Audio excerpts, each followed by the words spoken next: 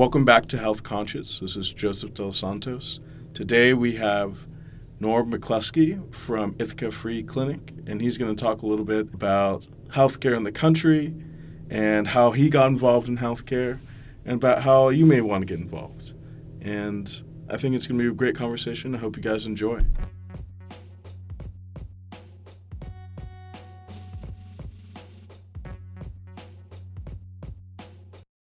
Welcome back to Health Conscious. This is Joseph, and I'm here today with Norbert McCluskey from Ithaca Free Clinic, Ithaca Health Alliance.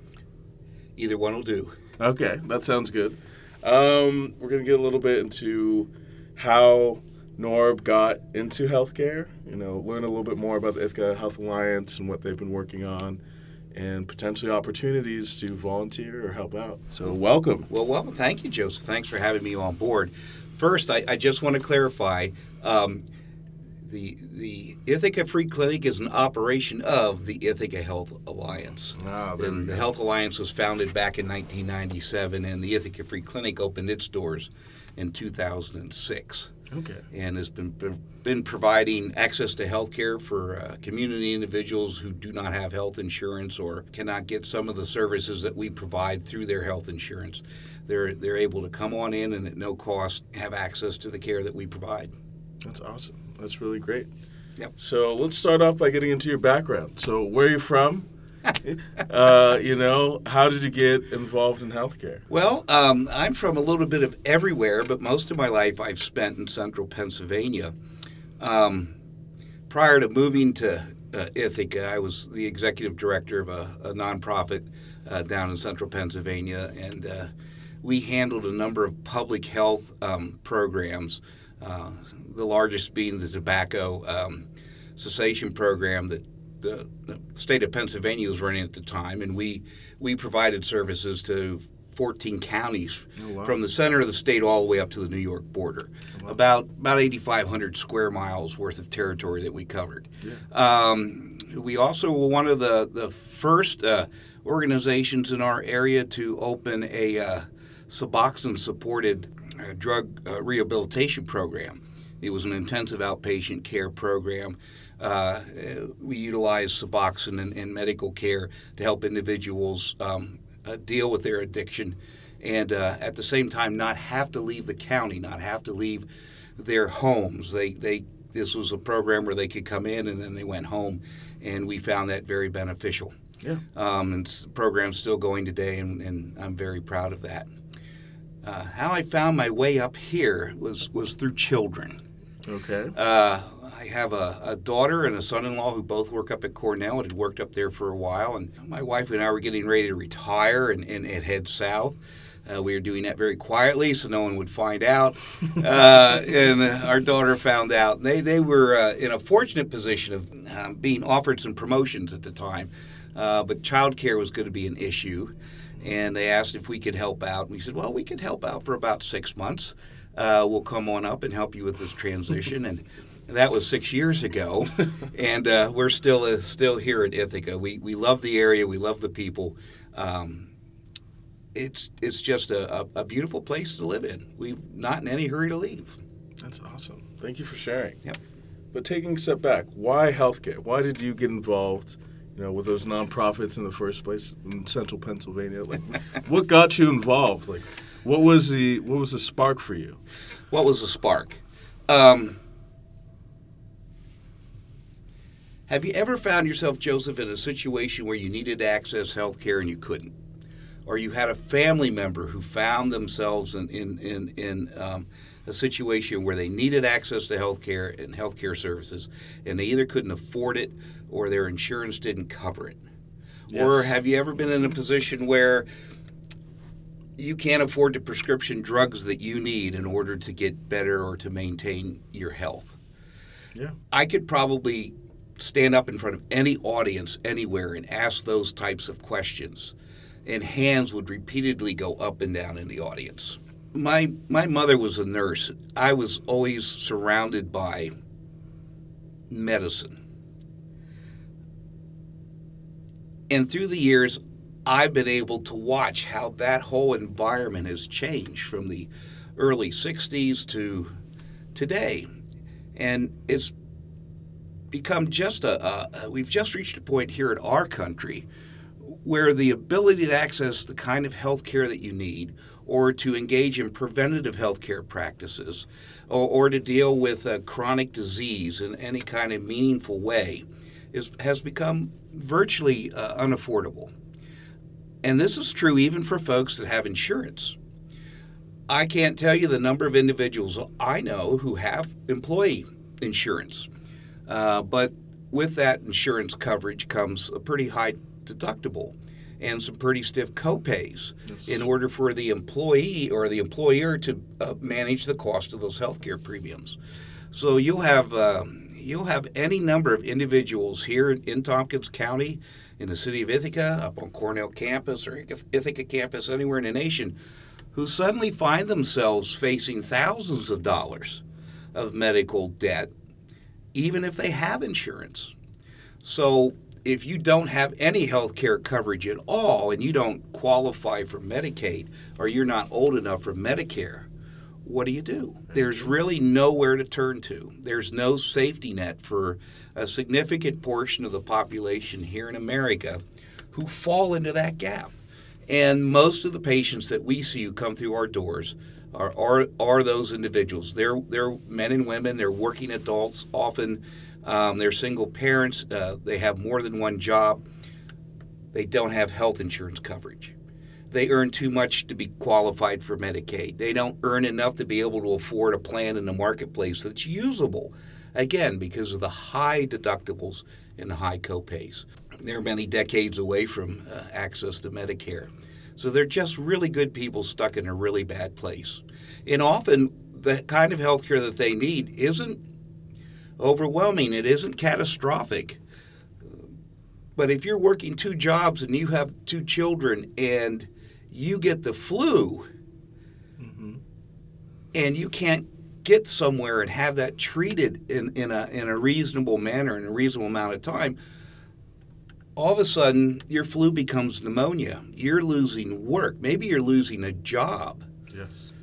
Maybe it's a trip to the ER. Maybe it's a week in the intensive care unit getting intravenous antibiotics in order to try to save your life from the pneumonia that started out as a simple flu, and a $10 bottle of antibiotics might have been able to cure it, and you wouldn't have lost time at work. You wouldn't have lost time away from your children. You wouldn't have ended up in the ER with a $35,000 bill. So we service that particular part of the population here. We also service the homeless, those that are in shelters or couch surfing. We also provide services to a significant portion of individuals who are from other parts of the world.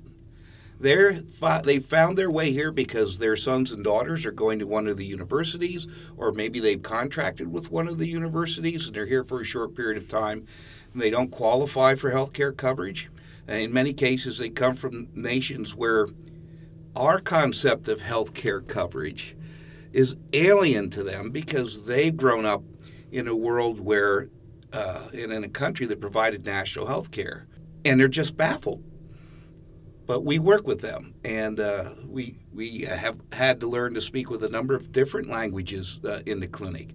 Vietnamese, Chinese, a number of Arabic languages, African languages, several Spanish dialects. Individuals, again, falling into these gaps that aren't addressed at all here in our country. Until we had some ICE activity a number of months ago, we saw a sizable number of patients who you'd classify as migrant farm workers. And we used to see our numbers actually go up a little bit in the summer as those individuals came in seeking health care. They weren't eligible for health care. In some cases, their documentation may have been suspect. We don't know. We don't ask. If you show up and you have a picture ID that says who you are, that's all we need to know. We don't go any farther than that. We try to create a safe and inviting environment where individuals can come in and get the health care they need and not have to worry.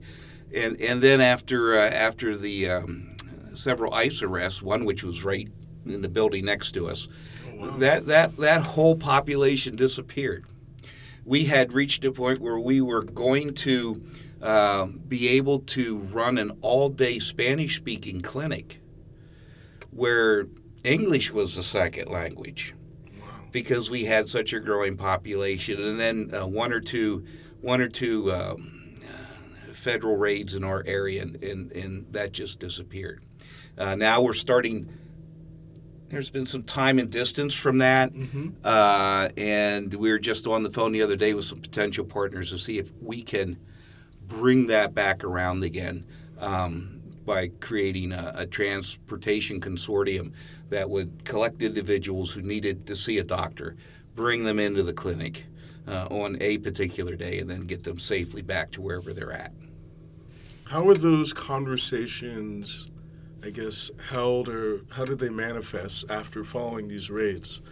Well, they manifest. They take place because there's a defined and very necessary need for those kind of services, and so we never let it go. We just continue to reach out and work with other partners in our community to find ways or workarounds that would allow an individual to come in and see a doctor and not be afraid that they're going to face some sort of federal or state intervention. We'll put it politely. And we're not the only nonprofit that experienced that. Through a lot of nonprofits have seen drop-offs in those populations, simply not because the need went away. No one wants to come into town. Now that's dropped off a little bit, and we're hoping that through this summer we can turn that back around again. Because not only do the migrant farm workers need assistance, but often the families that own and run the farms aren't often much better off than the folks that are working for them. It's tough in the farming community. It's tough to make a living there. And anybody who is self-employed has to often make that choice between, do I pay the rent? Do I make payroll this month? Or do I pay my health insurance premium? And most folks will elect to go without the health insurance. They roll the dice and they gamble that nothing will happen. And you hope that nothing does happen. Yeah.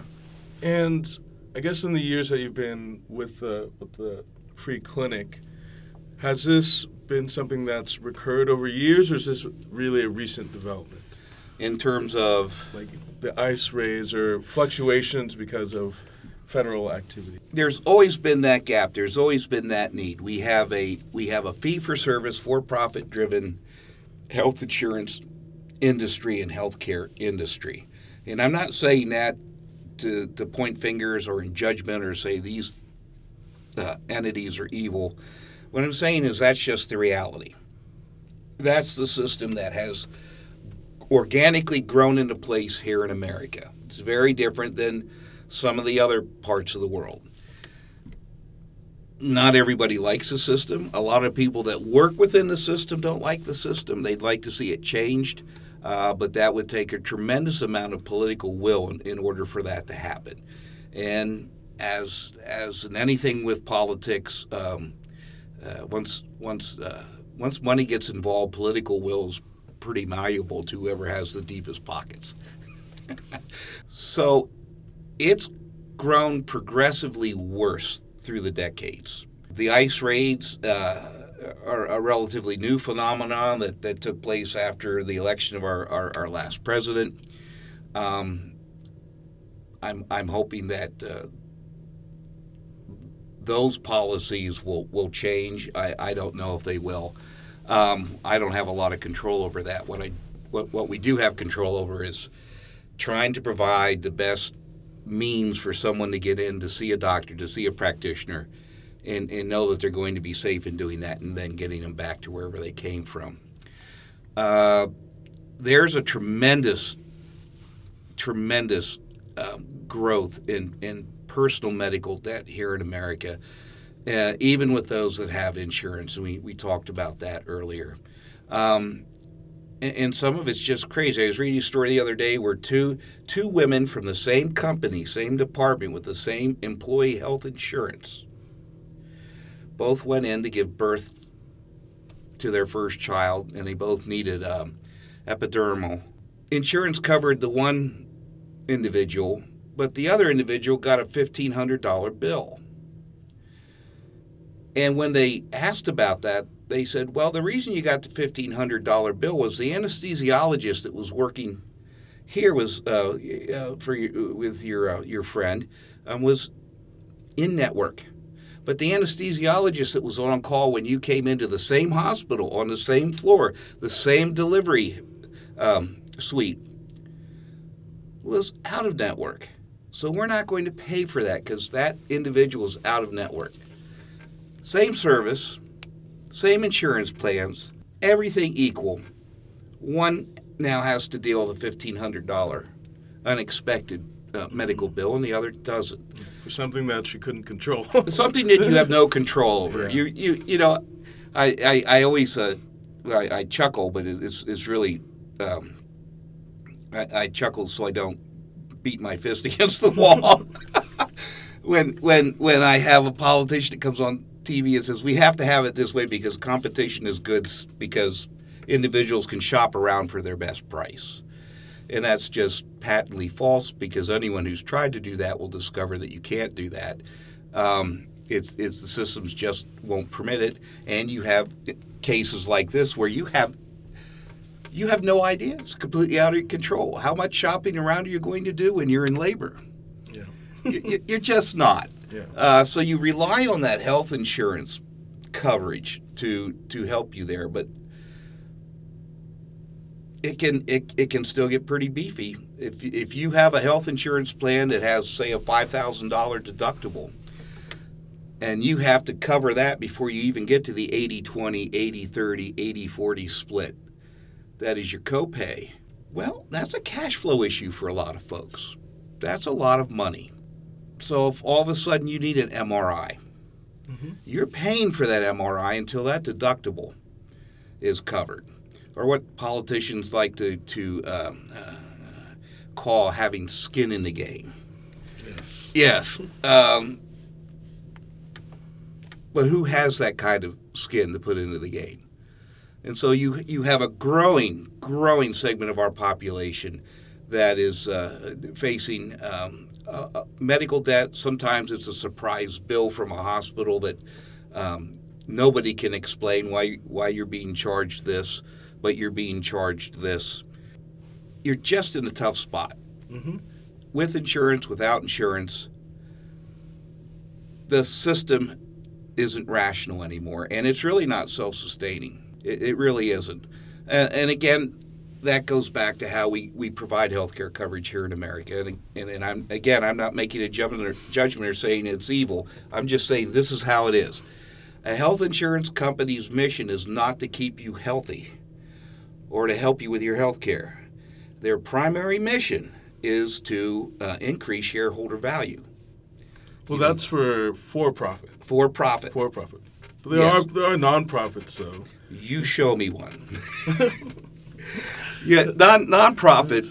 How can I explain this?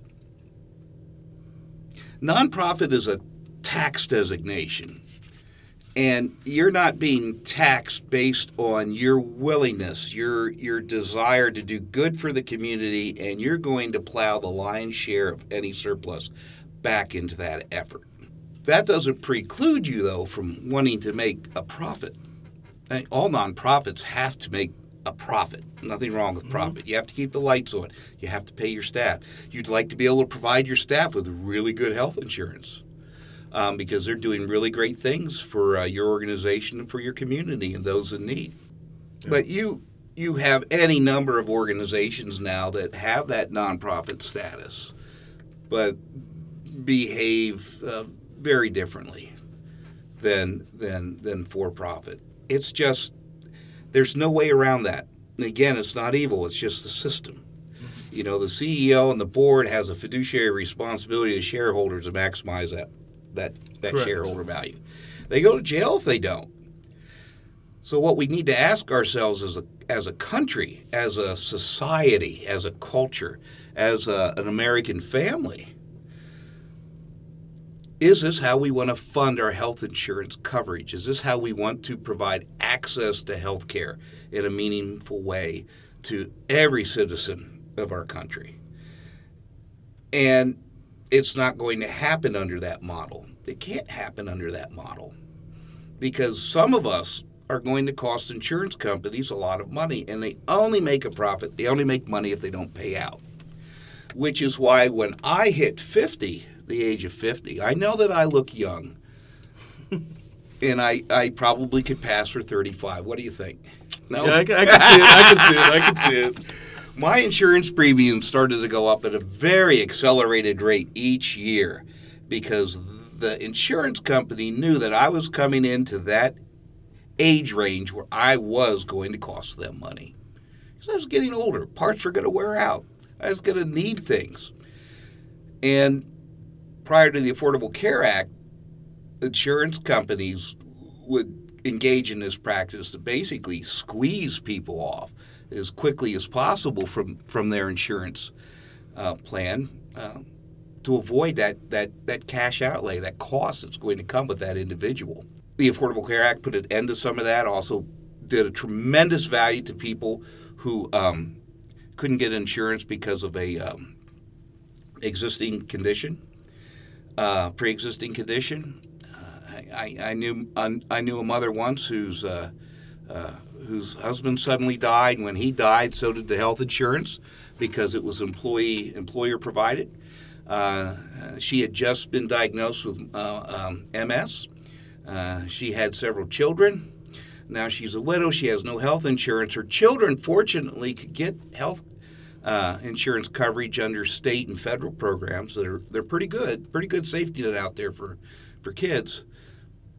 This is prior to the Affordable Care Act. She could not get insurance. Now, she's the main breadwinner. She's the remaining parent for these children.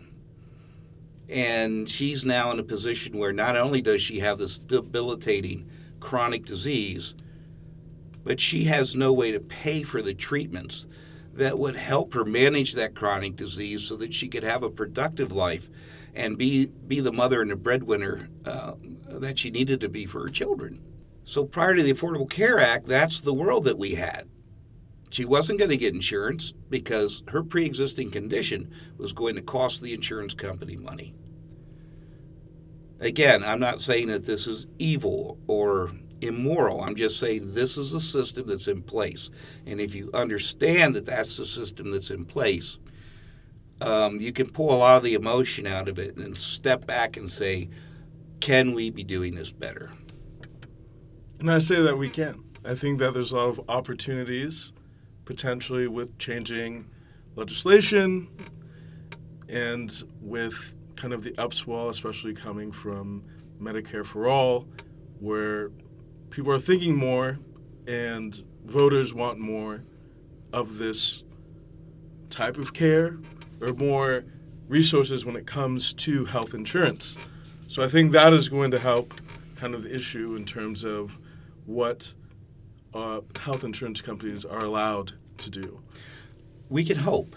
We can hope, and that's all we can do at this stage. And vote. And you vote, and you have to be active. Yeah. But I can't tell you the number of states that after this last round of congressional elections and sort of a change in the tide,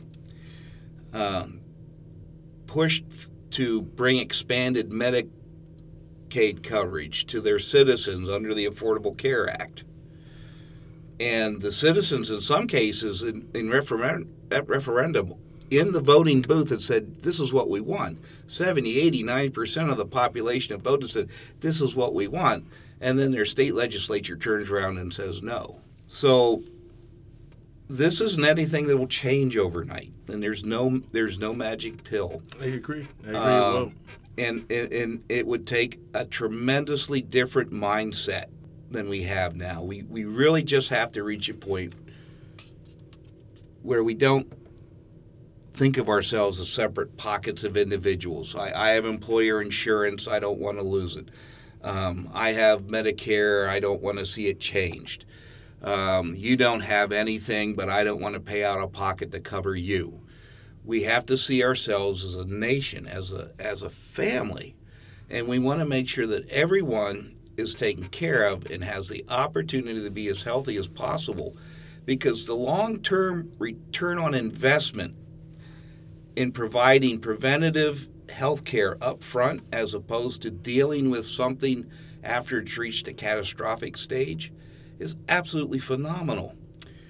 Cornell University did a study for us at the end of last year. We said we know what the market value of our services are. We know that for every $2 or $3 that are donated and expended through our organization, or for every dollar that comes in, $2 to $3 goes back out into the community in terms of health care access. But we want to know, well, what's the long-term impact? Are we really doing any good here? What's the value of what we do? And they came back using sophisticated cost-benefit analysis and models that had been built by other healthcare foundations to ask that very question. And they said, well, a year of your interventive and preventative activities at the clinic will return over the next decade $1.3 to $1.7 million in reduced healthcare costs and increased quality of life and personal and work productivity to the Tompkins County community. So if our little organization, a couple full-time and part-time employees and 260 radically committed, mission-driven volunteers can make that happen, think of the return on investment if we build a system that was designed to reach those kind of numbers. We could significantly reduce healthcare costs in America, and at the same time increase the quality of life for every individual.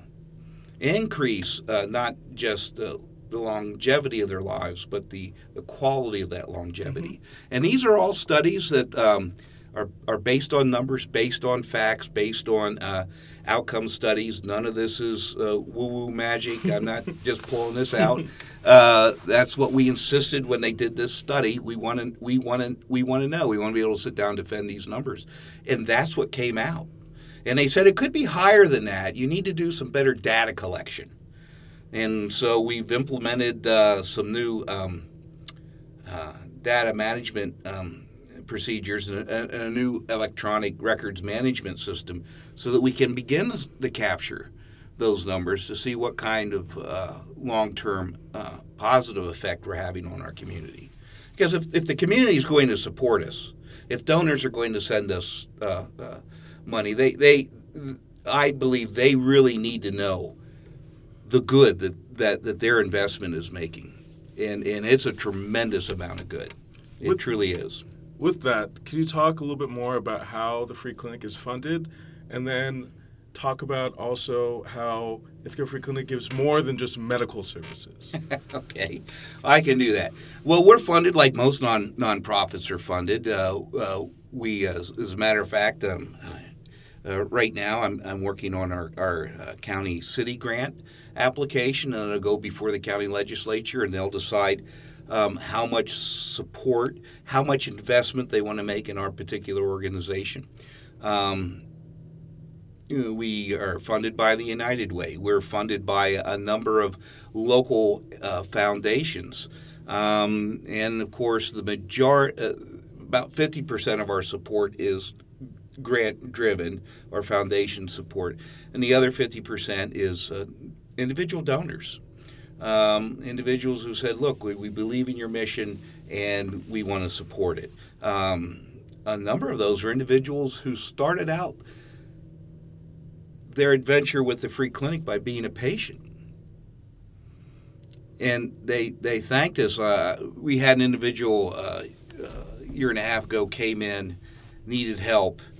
We helped this individual, and I'm sorry for having to be so general, but I have to be HIPAA compliant here. Correct. I want to be HIPAA compliant Correct. here. This individual needed just basic intervention and some simple surgery. We were able to make that happen for that individual. That individual went on then, after the recovery period, to start their own business. And he literally came back in and handed us a very sizable check to say thank you. I am now a productive citizen. I own my own business. I employ other people. I provide them with health care insurance. And that wouldn't have happened if the free clinic's doors weren't open, if our services weren't available.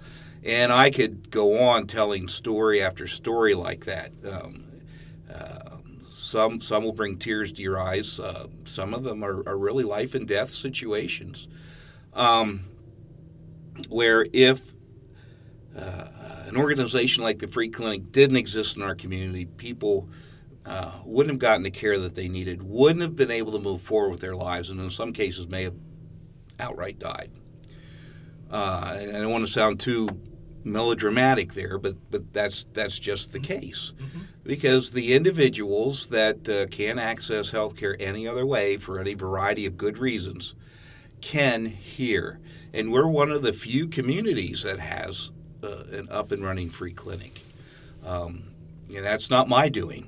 You know, I'm simply holding down the fort for folks that were giants who put this together. It really was the brainchild of Paul Glover, who is well known here in the community, and several other local physicians who said we can make this happen, and they made it happen. Now, what makes us unique among other free clinics, makes us even a more rare commodity, so to speak, is that not only do we provide medical care, but we also have holistic or complementary services. So we also provide chiropractic, acupuncture.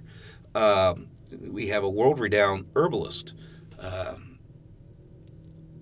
therapeutic massage, which is by far my favorite. I believe if everybody in the world got a half hour to an hour therapeutic massage a week, there'd be world peace in 6 months. I absolutely believe that. We work with the New York College of Chiropractic, who bring their senior students in to do seminars. We work with Ithaca College's occupational therapy program. We just launched the region's really, only free optometry clinic. And not only are the eye examinations free, this is a full dilated eye exam with, the little wraparound black glasses so you can, go back out in the sun. But we've also, in partnership with the Lions Club, created an optician service where we can provide free prescription eyewear and lenses. And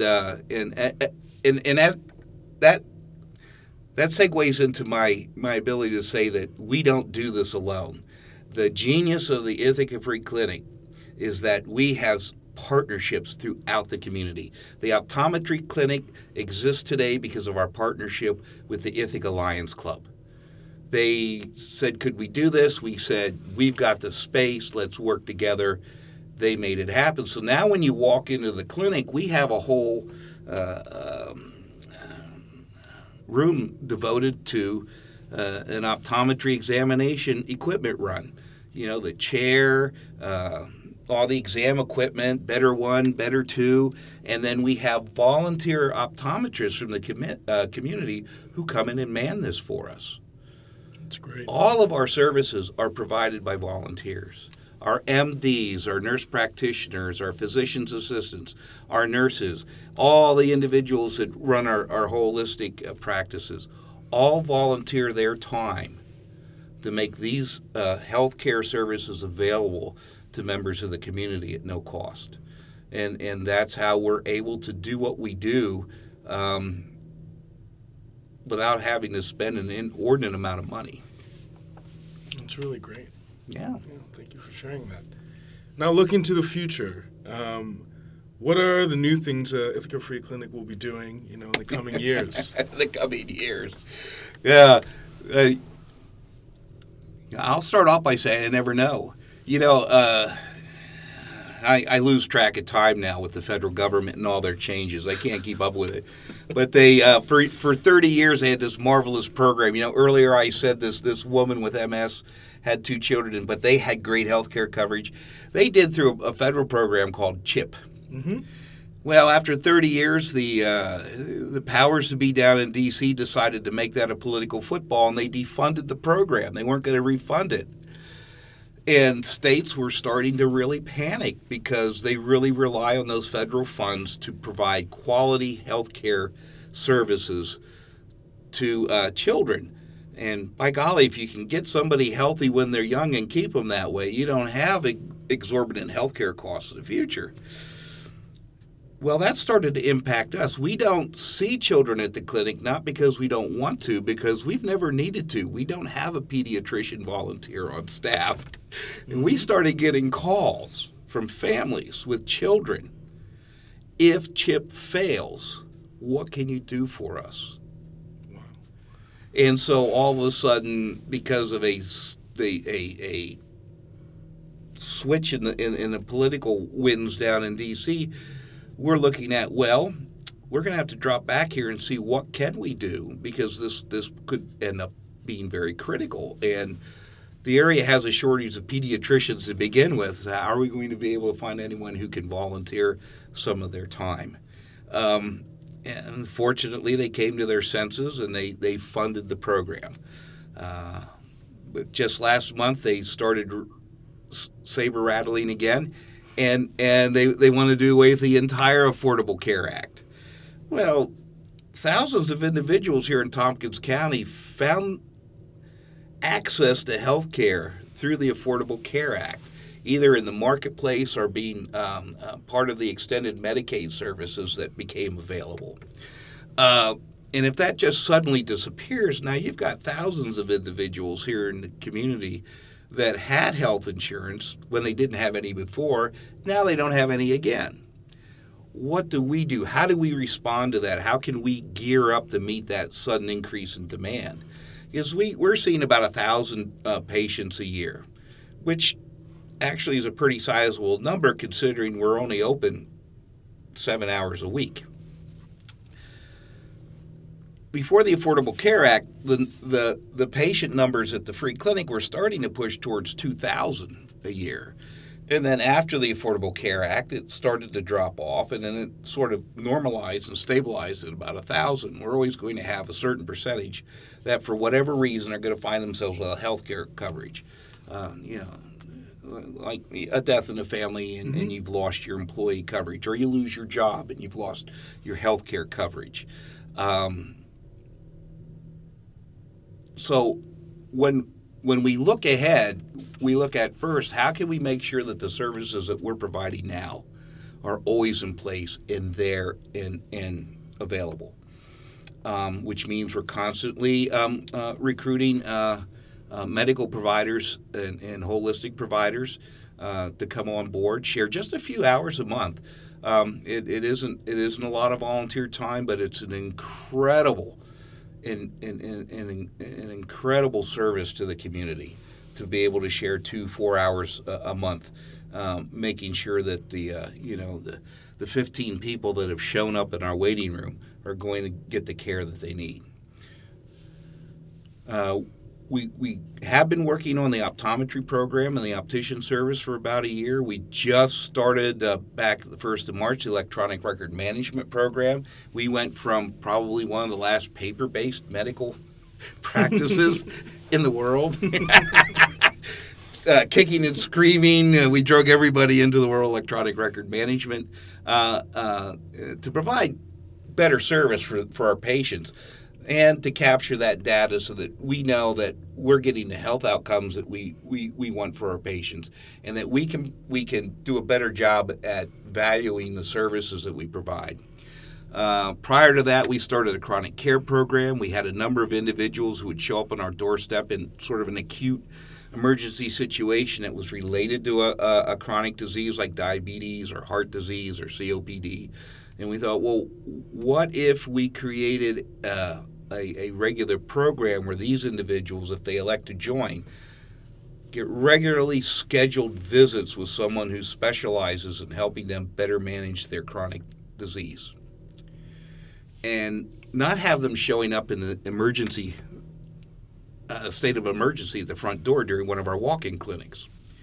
And that's been incredible in terms of helping a sizable portion of our clientele better self-manage their chronic disease and not find themselves falling into these acute emergency situations. An outgrowth of that program is what we call a food pharmacy. We weren't getting the outcomes that we wanted, health outcomes. And we talked to our patients, and we discovered it was some of them simply could not make the switch over to some of the nutritional changes that have been recommended because they could not afford fresh fruits and vegetables. They couldn't afford organic grains. In some cases, they didn't have a working refrigerator. So we created programs where at this point, once a month, we open the whole back room and turn it into a basically a large food pantry that's heavy on fruits and vegetables and packaged food items that are nutritionally sound. We've recently partnered with the Food Bank of the Southern Tier to see how we can expand this program beyond our walls. And there's several other organizations in the community right now attempting to do the same thing. We have a new language translation program that we're going to try to have up and running by the end of the month called MARTI. Don't ask me what that acronym actually stands for, my personal language, something or other.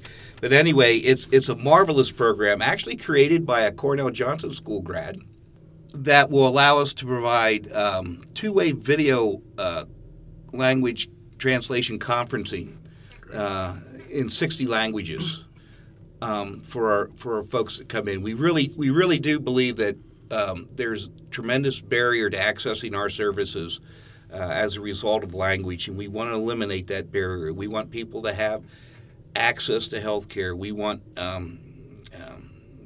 the new term now is equity. We want health equity, and one of the ways to do that is to look at what we're doing from a cultural perspective.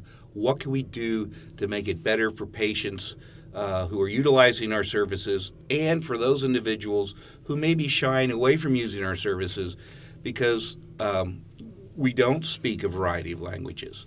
What we love about this program is not only is the translator well versed in what he or she does, but they've also received medical training and they've also received cultural training, so they can address the cultural nuances that might come up in a medical discussion in a language like Swahili.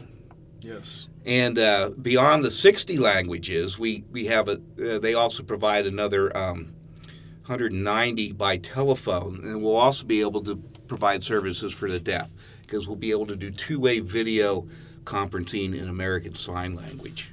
So we're really excited about that.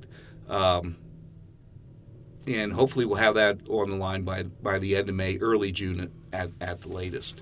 Eventually, if the optometry program, the model that we've built for bringing that online, works, we're going to see if the same model might work for creating a dental clinic.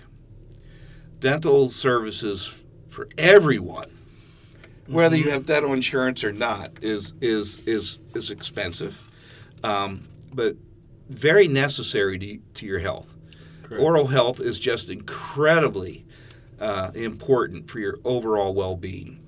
If you have poor oral health, it impacts your body in any number of ways. And providing access to dental care is a challenge because there'll be such a high demand for it. This summer, I think the MASH unit is coming back to Cortland. What's that? I want to say it was the Army. Summer before last, they brought basically a medical unit to. I can't remember if it was at one of the football fields over there, or fairgrounds or something, but where military personnel provided medical, dental, and veterinarian care for free. Yeah. And people just lined up around the block. It doesn't shine well on our society when something like that is required and is in that much demand. When groups from Canada do the same thing in the private sector and come into major cities in America and will provide free medical and dental care over a weekend or a week, and people line up around the block. If you really follow the news and look at what's happening in America, you'll see that our healthcare system and the way we access and pay for healthcare is really broken. It really is. I would like to see us fix it in a meaningful way. Won't be fixed overnight, but perhaps in steps, as opposed to having it reach a point where it just implodes. Because I don't believe under the current model it's sustainable. I just don't believe we'll be able to pull it off.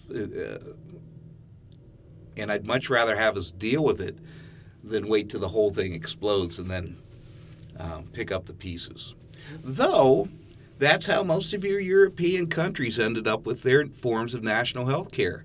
Healthcare, as they understood it, was destroyed during World War II. And after World War II, the slate was clean, and they got to start all over again. I don't want to see us have to start all over again in that kind of environment. Yeah, that would not be. We're brighter and better than that, and I applaud them for taking the time to rebuild their societies in that way after such a horrendous event like World War II. But I'm hoping at some point we as a nation will come together, and instead of breaking up into small little tribes that point fingers at one another and say, no, I'm not going to help you, or no, you don't deserve help, or whatever, we see that we all benefit if we're all healthy and we're all getting the care that we need in a timely manner, so that the cost of catastrophic care doesn't go through the roof. Yeah. I think that's a good point to wrap up. How can people get involved with the Ithaca Free Clinic, and how can they donate? Oh, well, very good. Well, getting involved, visit our website. We have which is www.ithacahealth.org, and there's a section in there for applying to be a volunteer. We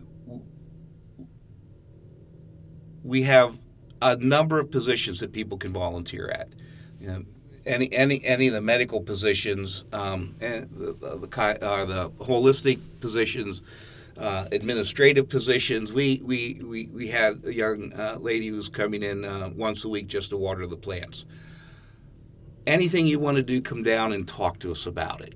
If you have a program or a service that you think we might be able to help you build and introduce into the community, give me a call, or visit the website.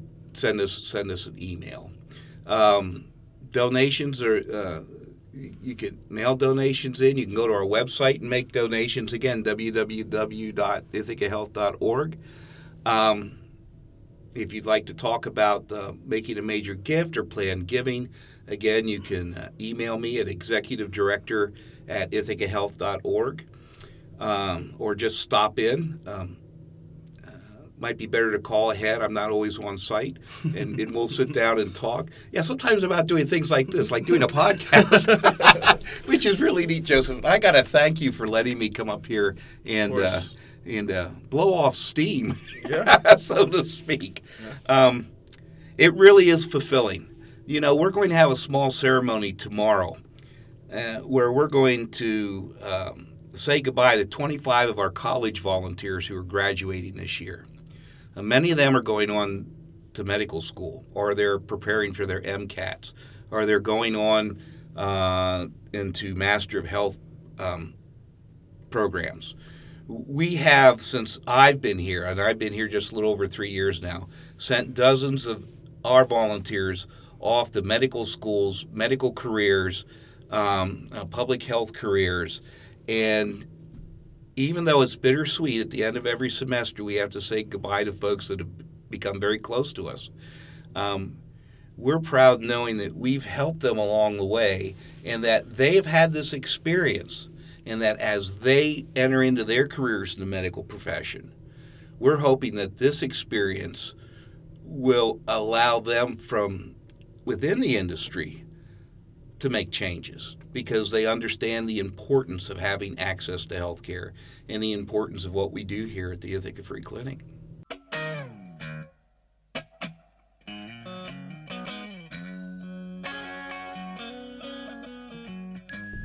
I want to give a big thank you to Norm McCluskey for being part of Health Conscious. I think we had a great conversation about healthcare in this country, about all the services that Ithaca Free Clinic provides. I think it's a really amazing thing, and it's really great to get his insight and learn about kind of really, really local healthcare. And I hope you have a good rest of your year. This is the end for me for Health Conscious. I want to thank everybody for their support.